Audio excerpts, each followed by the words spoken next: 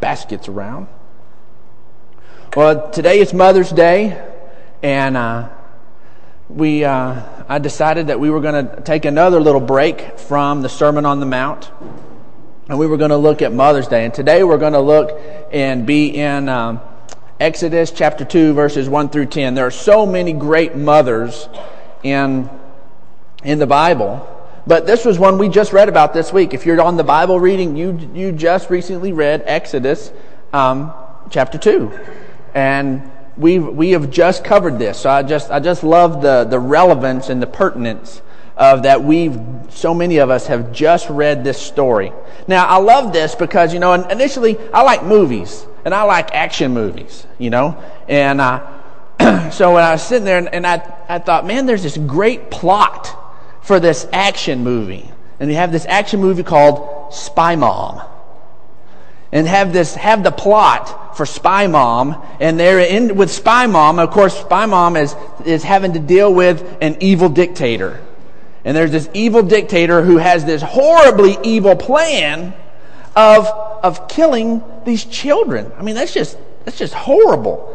I mean, that's the worst thing an evil dictator could do. And so to be able to deal with this, Spy Mom then is there, and she is pregnant in the middle of this. So she uses all her spy gear and all her stuff, and she initially is able to just hide the baby and keep it under the radar. And of course, you have all of the different scenes where Spy Mom has her, little morphing bassinets, that turn into different things. She has all her cool tech gear. She'll, have her PDA that then turns into a bottle, and she's able to handle stuff. She's got all the cool. Spy Mom's got all the latest gadgets. She's got all the cool stuff. And then, Spy Mom is there, and she has to do that. But then there's a problem. This baby hits about 3 months old, and it doesn't want to just lay around in a bassinet anymore. It wants to start moving around and crawling around. And man, there's a problem. We hit this apex of our story where Spy Mom's got to protect her baby, but still keep it raised. And she hatches this incredible plan. And this plan then shifts into every great spy movie has the build sequence. Anybody ever used to watch A-Team? I love the movie A-Team. And I pity the fool. And anyways, when I was a kid, I loved A-Team because they always had the build sequence. That and MacGyver. MacGyver has the build sequence where you just goes to music and you see them building stuff. Well, Spy Mom's got a great build sequence where she's got this stuff and she is making this state-of-the-art technological little box to be able to put her baby in. And she's got this great deal. You've got the music going. You see Spy Mom with her beautiful nails welding. She's cooking dinner at the same time. She's doing all the mom stuff.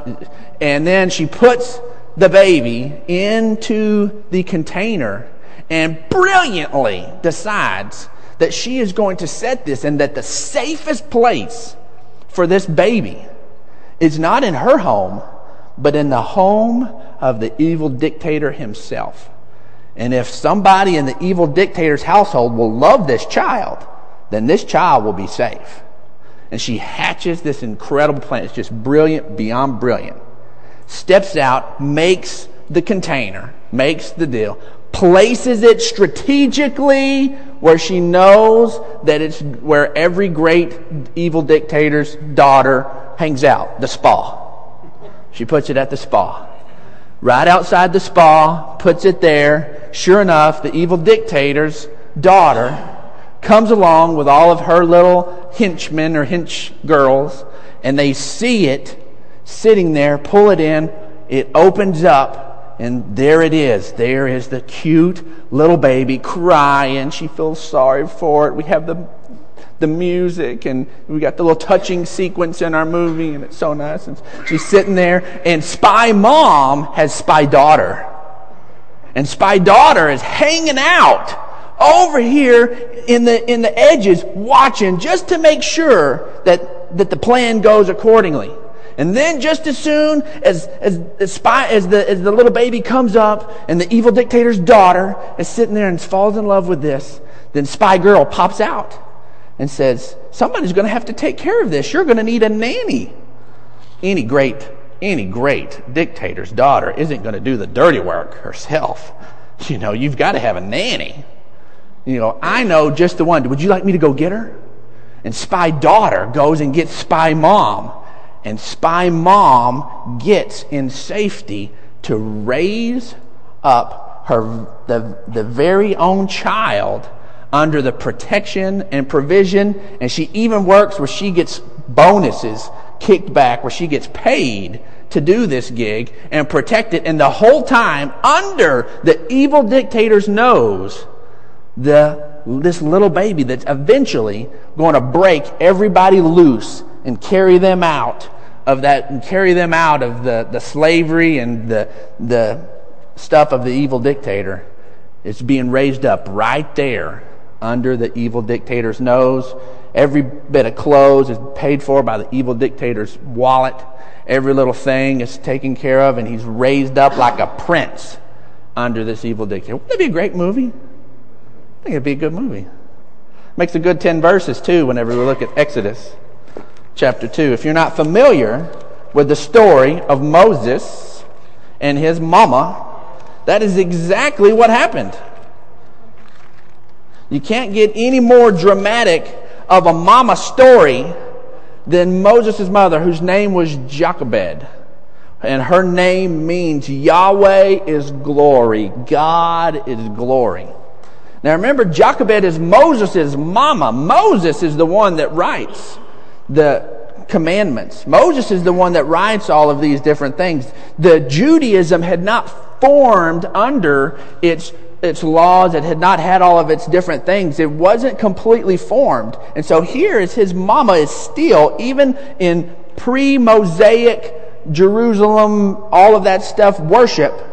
His mama is named God is glory. Yahweh is glory. And Jochebed sits there, and she is there, and Pharaoh is the evil dictator. And he is afraid of the Israelites and plots and kills to kill the babies. That every baby boy that comes out, to chunk them in the river and have them drowned. I mean, how horrible of a scenario is that? And then she conceives under that situation. Can you imagine when she looked at that pregnancy test, understanding what was going on? She's sitting there looking at it, and it's got a pink plus on it. She ain't jumping up and down. What kind of world? This ain't any kind of world to bring a baby into. I don't even know if the baby's going to be able to make it. Oh, I hope it's a girl. I hope it's a girl. Lord, let it be a girl. The girls are living. Man, can you imagine what's going on in Jochebed's mind? With what's happening in her country where she's living, where she has no control over it. And now she's pregnant. She goes through 9 months of turmoil. 9 months of going through this. And gives birth, and it's a boy. She's excited. She's scared. She's got tears of joy and tears of just total terror coming down her face. And then she kicks into gear. Mama steps on the scene. And through the sequence of the different things that we see that Jochebed do, that ends up preserving Israel's deliverer, that ends up preserving the one that's going to lead Israel out, then we see through watching Jochebed, and we look at this mama, that we can learn a lot about the father heart of God through looking at the loving actions of this mother. She is such an incredible example of the father heart of God in looking at mama. First off, when we look at verses 2 through 4, we see that God protects his children. One of the wonderful things about being part of the kingdom of God is God protects us. There's this place of protection that God will come on our behalf and that we can step into. We see her there, and she's risking her own life by hiding this child And then she strategically weaves a basket, covers it in tar. She wasn't afraid to get her hands dirty. Tar's not a fun thing to mess with. And then you watch the Prince of Egypt. And you have the beginning sequence of the Prince of Egypt, and if you've seen it, it makes for a lot of drama. It's real neat as the little baby Moses is launched, and it just floats down, and you have it bumping into ships, and the hippopotamus is knocking it around, and it's all crazy, and it's floating and floating. That's not what happened. She was not that willy-nilly with it. If you read the story, it says she places it among the reeds. She put it in the river, but she placed it in a place where it wasn't going to float away. She strategically put it to where Pharaoh's daughter goes and bathes. Her part of the river where she goes and bathes, she put it there and stuck it among the reeds. It wasn't going to float away. And then her daughter stood. Almost fell. Her daughter stood there and watched from a distance. She didn't follow from a distance. She stood there and watched from a distance. She strategically placed it where she knew the right people were going to trip across her. The Prince of Egypt makes for a great sequence, and it's fun to watch. But Moses did not float around. She did not just stick him in the river and say, "Oh, Lord, I hope something good happens to him." No, she was strategic about it. She was protecting him. That was her plan, was that the right people were going to come upon him. She protected her son. In this, a lot of times God's protection doesn't always feel like protection. That little baby Moses, when they pulled him up out of that deal, the Bible says he was crying. He didn't feel protected in there. He's in a basket in the water. It's closed. He was probably hot and stuffy. He wasn't in his mama's arms, but that was the safest place for him to be. A lot of times as we're serving God, God is asking us to step out, and we're always in his protection, but sometimes it just doesn't feel very protected. And that's where we have to trust in the heart of God, that as we step out and say, "God, okay," because sometimes what we call protection is actually danger. And what God calls protection, it makes us feel a little nervous. And when we were on our trip, we went to this cool place outside of Augusta, and when we went to, they had all this science stuff, and you could basically be in the middle of these cool science experiments. And so they had these, we had the little chair that you can spin around in and pull your arms in, and you spin real fast, and then feel sick to your stomach. Lots of fun. And they had all these cool things, these swings that were connected together, and you felt how things work together. We just had a blast there. Well, one of the coolest things is this high wire bike, and it was this bike that was up on this little track, a little bitty thin track. And you rode around it, and it rode on this little track. And so, but the cool thing is it had cantilevered weights beneath it, so you couldn't tip that thing over if you wanted to. It was completely safe. And so you'd get there, they put the kids on there and seatbelt them in, and it had a little safety net, and the kids would ride around. We've got pictures of them riding around, and it looks so freaky because you just get them up against the sky, and you see them on that little rail, and you're like, "Oh my gosh, what were they doing?" And but it was fine. But man, was it Brooklyn? Man, Brooklyn, she wouldn't get on that thing for nothing. She would not, because it just didn't look safe. You could demonstrate it and demonstrate it and demonstrate it, and it just didn't look safe. Finally, we forced her to do it. I don't know if that was a good idea or not. She ended up enjoying it, but we forced her to do it, but it just didn't look safe. But it was completely safe. Everything was built in for safety. Everything was there. A lot of times being vulnerable with God doesn't feel safe. But really opening yourself up to God and letting him know what's going on and leaning on him in your times of trouble, that's the safest place that you can be. It may not feel safe at the time, but man, I'm telling you, trusting in God is the safest place that you can be. There were early Native American tribes that as a boy was coming up and shifting to be a man, and it was about 13 years old, that they would sit there and they had been teaching him to hunt, they'd been teaching him to scout, they'd been teaching him to do all of these different things. And his final trial, his final thing where they shifted and began to recognize him as a young man, is they would blindfold him and they would carry him miles from camp at night, and they would make him spend a night by himself in the middle of the woods. And he had never been alone in the woods. Of course, there's all sorts of creatures, there's all sorts of things that can go on. And so they take this 13-year-old boy, and he's never been away from the tribe, and they take him out, and they set him out there in the middle of this deal, blindfold him, pitch black dark, and leave him out there. He sits out there all night long. Every little creek, every little thing. You ever been when it's pitch black and you're just a little bit creeped out and you hear everything?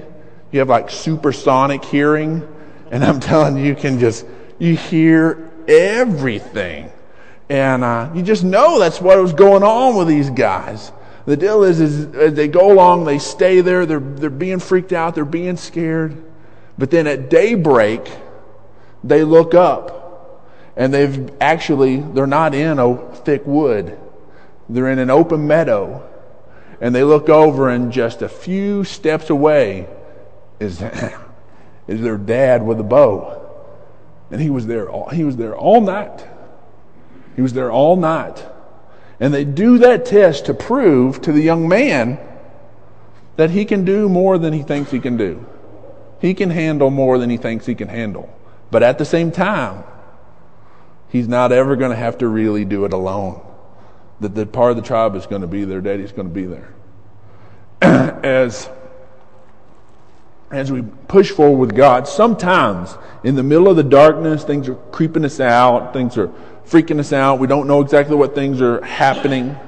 But I'm telling you, God is always there. And when the light comes and the pressure begins to relieve, that's so many times when we can look and say, wow, you were there the whole time. So many times in hindsight, we can see God being with us when we don't feel it in the middle. That's why we have to remind ourselves in the middle of it to know, I may not feel it, but He is here. He is walking with me through this. I am not alone in this. I don't care how alone I feel. The Word of God tells me that He is with me. And that is just the case. God is with me. Psalms 41:2 says, the Lord will protect him and preserve his life. He will bless him in the land and not surrender him to the desire of his foes. John 17:15 says, my prayer is not that you take them out of the world, but that you protect them from the evil one. And then in 2 Thessalonians 3:3, we see Paul writing, says, but the Lord is faithful, and He will strengthen and protect you from the evil one. And John, Jesus is praying it, and in Thessalonians, Paul is confirming it, that God will protect us. There's a fantastic story of D.L. Moody, who's one of the greatest soul winners of the previous century. And his song leader was a man named Ira Sankley. And Ira Sankley in 1875 was Christmas Eve of 1875, was on a steamboat. And because of D.L. Moody's notoriety, he had some notoriety of his own, and people began to recognize who he was. He was there on the deck of the steamboat, and somebody asked him, please sing one of your hymns. Please sing one of your hymns. And he didn't like to sing his own hymns. He said, well, I won't sing one of my hymns, but I'll sing one of my favorite hymns. And I'm not familiar with the hymn, but one of the verses is, and he begins to sing it, and he gets to this verse. It says, we are thine, do thou befriend us, be the guardian, be the guardian who is with us. And as he is singing this song, this man in the crowd stops him and says, "Were you part of the Union Army in the Civil War?" Ira says, "Yeah, I was. I served in the Union Army." And he said, "Do you happen to remember if you were on picket duty during a way moonlit evening in 1962? And he says, "Yeah, I remember. I did picket duty on a very bright moonlight night."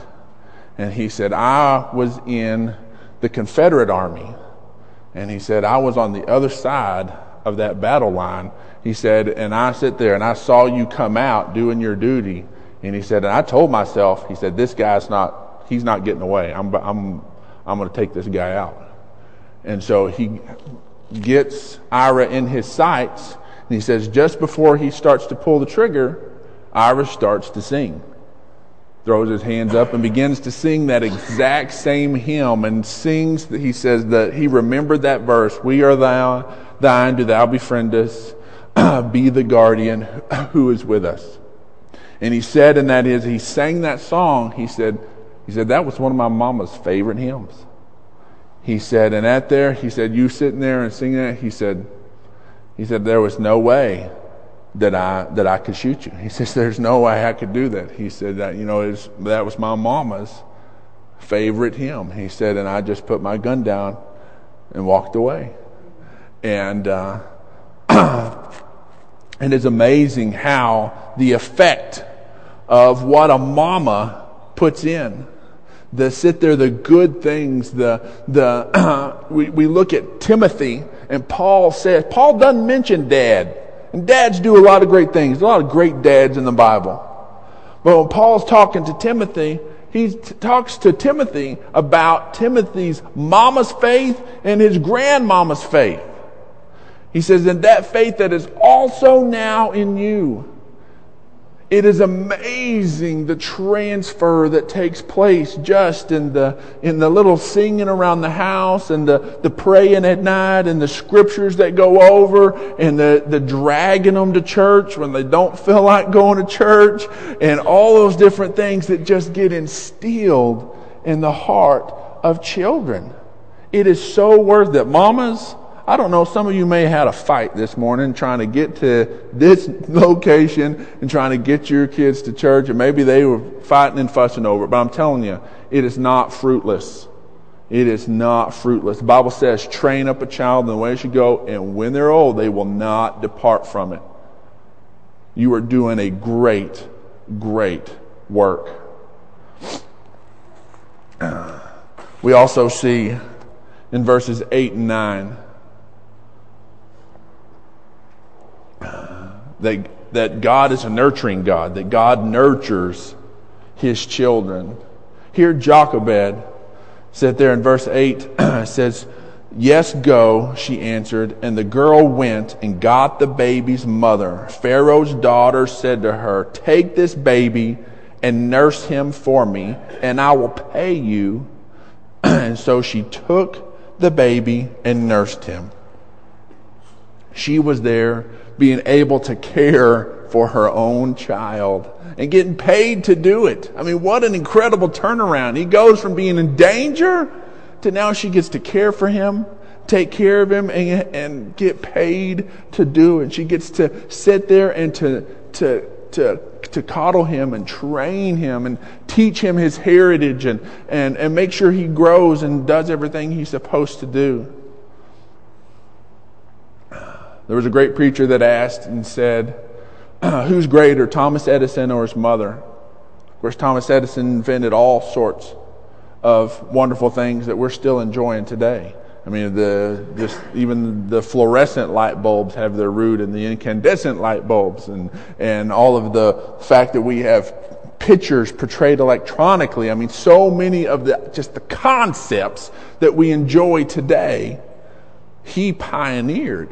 I mean, just an incredible man. You don't know much about his mother other than the fact that when Thomas Edison was in school, that one of his teachers was having trouble keeping him focused and keeping him going in class. And she actually wrote a note back to Mrs. Edison, and it says, your child is dumb, and we can't do anything for him.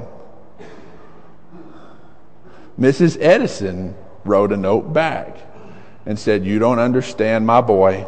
I will teach him myself. And she pulled him out of the school that didn't understand. She sacrificed. She taught him herself. And the rest of that is history. Thomas Edison's mama believed in him. Thomas Edison's mama wasn't going to let anybody speak down on her boy or limit his destiny. Thomas Edison's mama. Those are every achievement that he made, he was standing on his mama's shoulders, making those achievements. Luke chapter 10, verse 34 says, he went to him with bandaged wounds. It was talking about nurturing. This is the story of the Good Samaritan, that God is a nurturer. It says he went to him and bandaged his wounds, pouring on oil and wine, and then he put the man on his own donkey, and he took him to an inn and took care of him. There's something that lets us know, and something that helps us trust, something that helps us believe in somebody. We know they're going to care for us, and we know that they will nurture us. Calvin Coolidge was one of the least charismatic presidents we have, probably the least charismatic president that has ever existed. And Anne Morrow Lindbergh, who married Charles Lindbergh, when she was a child, her dad was involved in politics and involved in a lot of things. And they had a party and invited Calvin Coolidge pre-presidential days. And there they have the party and all that's going on. And her dad, after the party is winding down, Calvin Coolidge is one of the first ones to leave. He wasn't a big partier. And everybody is hanging out talking, and her dad pipes up and says, I think that Calvin Coolidge would make a great president. Everybody begins to kind of naysay, and they don't really agree with Mr. Morrow, and that he would make a great president. Said he's too quiet, he's too reserved, nobody's going to like him, nobody's going to want to vote for him, he's not going to be able to give the speeches, he's not going to be able to do all these things. He's just not electable. And little Anne was 6 years old at the time, and she pipes up, and she showed everybody a bandage on her finger. And she says, I think that Mr. Coolidge would make a great president because he's the only one that cared about my sore finger. And so when somebody's willing to give us nurture, when somebody's willing to give us care, when somebody's willing to sit there, it automatically instills trust. God sits there, and one of the ways that God sits there and builds our trust is we allow him to nurture and to pour into our lives. One of the things we're told in John 10, verses 14 through 15, it says, I am the good shepherd. I know my sheep, and my sheep know me, just as the Father knows me, and I know the Father, and I lay down my life for the sheep. Today, we read Psalm 23. If you've done your reading already, as we're going through, we read Psalm 23. The Lord is my shepherd, I shall not want. What a beautiful psalm, showing about the provision, the protecting, the nurturing. He makes me to lay down and leads me in I'm getting it all tongue-tangled. He leads us to blessed places. God is so good. 1 Peter 5:7 says, cast all on your anxiety or your burdens onto him because he cares for you. God cares for us. Just like Jochebed made sure that Moses was in the right place and receiving the right care, God cares about our lives, and we have to remember that always. Always. One of the first things when Jesus with the disciples and the storm's coming, and everything's rolling. He's been asleep. Jesus wasn't anxious about it at all, wasn't concerned about it at all. Finally, they freaked out. Now, these are experienced sailors. This isn't me out in a boat on a windy day. I mean, it just gets rocking a little bit, and I'm going to be freaking out.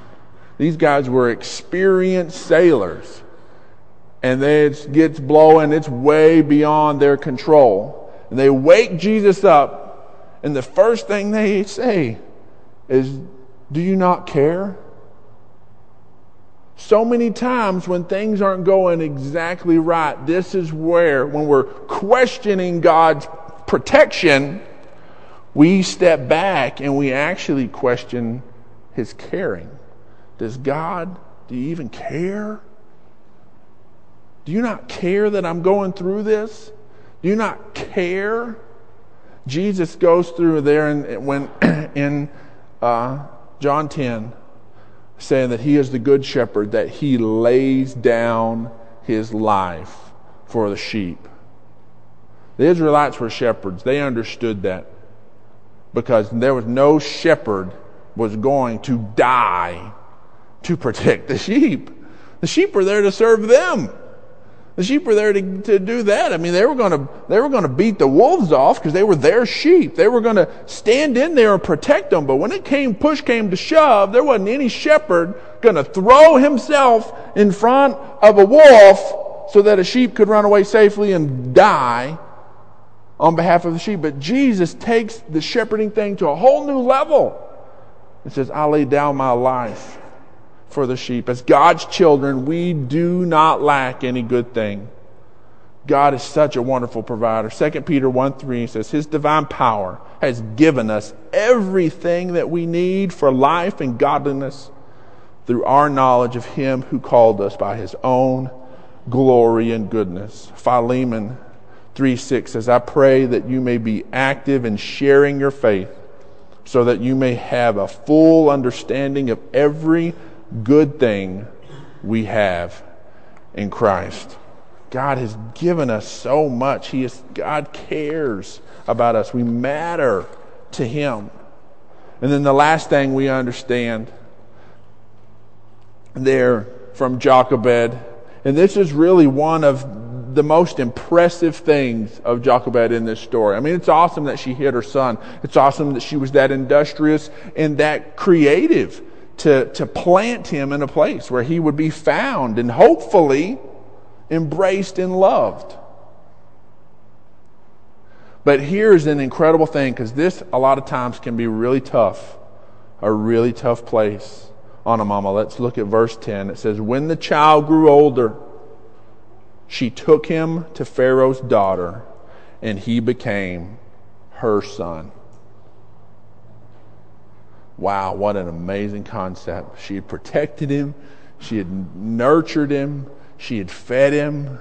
But the best thing for Moses was for it to shift and become the son of Pharaoh's daughter. And she guided that little child, however old he was, 2, 3 years old, and passed that little chubby hand from hers and Pharaoh's daughter, and she guided him into his destiny. She guided him into where he needed to be.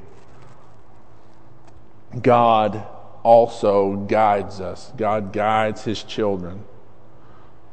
We look at the story, and there are so many moms who intervened. We look at Rachel with Jacob. It was time for Isaac to pass on the blessing. And man, it's a little bit of a underhanded deal. I mean, it's a little bit of a dirty thing that looks like on the surface. You know, she's coaching. Rachel is coaching Jacob and saying, "Look, go put on your brother's smelly clothes so you'll smell like him. Let's get some kill a goat and put that on there because he's hairy, and then you'll be hairy like him, and we're going to cook this up, and then you're going to pass yourself off as your brother, and he's going to give you the blessing." And she guided him in to that blessing. Solomon ended up with the throne because Bathsheba guided him into the throne. His mama went and ran interference with David, and when it looked like that all of a sudden somebody else was going to hijack it, she took it, she coached Solomon on what he needed to do and what he needed to say whenever came before David, whenever all of the transitions. Bathsheba, she guided him into good. That's one of the things God guides, just like a mama. Man, I love it when I sit there and Cutie is sitting there and kids start to get off course a little bit and whoop, she just pull them back in. Says, you're not going to talk like that. You're not going to act like that. You're not going to have that attitude. This is what we're going to do. This is how Clarks act. This is how Clarks do. It's how you do as a child of God, and guide them back in to where they're supposed to be. That's what moms do. We're so thankful for the guidance of mothers in this world. But we also see there's a biblical example of a negative guidance, because the mama has that power to guide, and it can be wielded for good or it can be wielded for evil. There was a young lady that God invited to dance before Herod, and man, that must have been some kind of dance. And because when it was all said and done, he said, look, I'll give you up to half my kingdom. And I don't know what kind of dance can make some guy want to give up half his kingdom, and that was some kind of dance. And so he's like, I'll give you anything you ask, up to half my kingdom. And she goes back and asks who? Mama, what should I ask for? And Mom was a woman scorned. She was ticked off because a guy named John the Baptist had rebuked publicly that Herodias, the mom, and Herod should not be together. And she was ticked off. And out of everything, up to half the kingdom, she coaches her daughter and says, this is what I want you to do. I want you to ask for John's head on a platter. I want you to ask for his life. I want you to ask. God, and how just grotesque is that? I mean, it's one thing to have him executed and I don't want to see it. No, I want proof.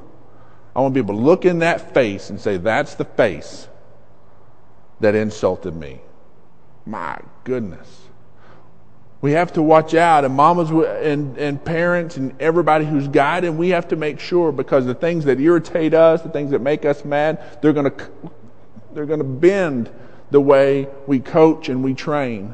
We have to make sure that we stay in a place of forgiveness. We have to make sure that we stay in a place pure before God, because those biases, those offenses, those things, they can find their way in as we are guiding. But God is awesome. God guides his children. Exodus 15:13 says, in your unfailing love, you will lead the people you have redeemed. In your strength, you will guide them to your holy dwelling.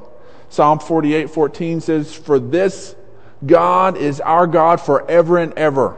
He will be our guide even to the end. And John 16:13, but when he, the Spirit of truth, the Holy Spirit, comes, he will guide you into all truth. He will not speak of his own, and he will speak only what he hears, and he will tell you what is yet to come. And that's why we so have to embrace the ministry and the gift of the Holy Spirit. We have to have the ministry of the Holy Spirit in our lives.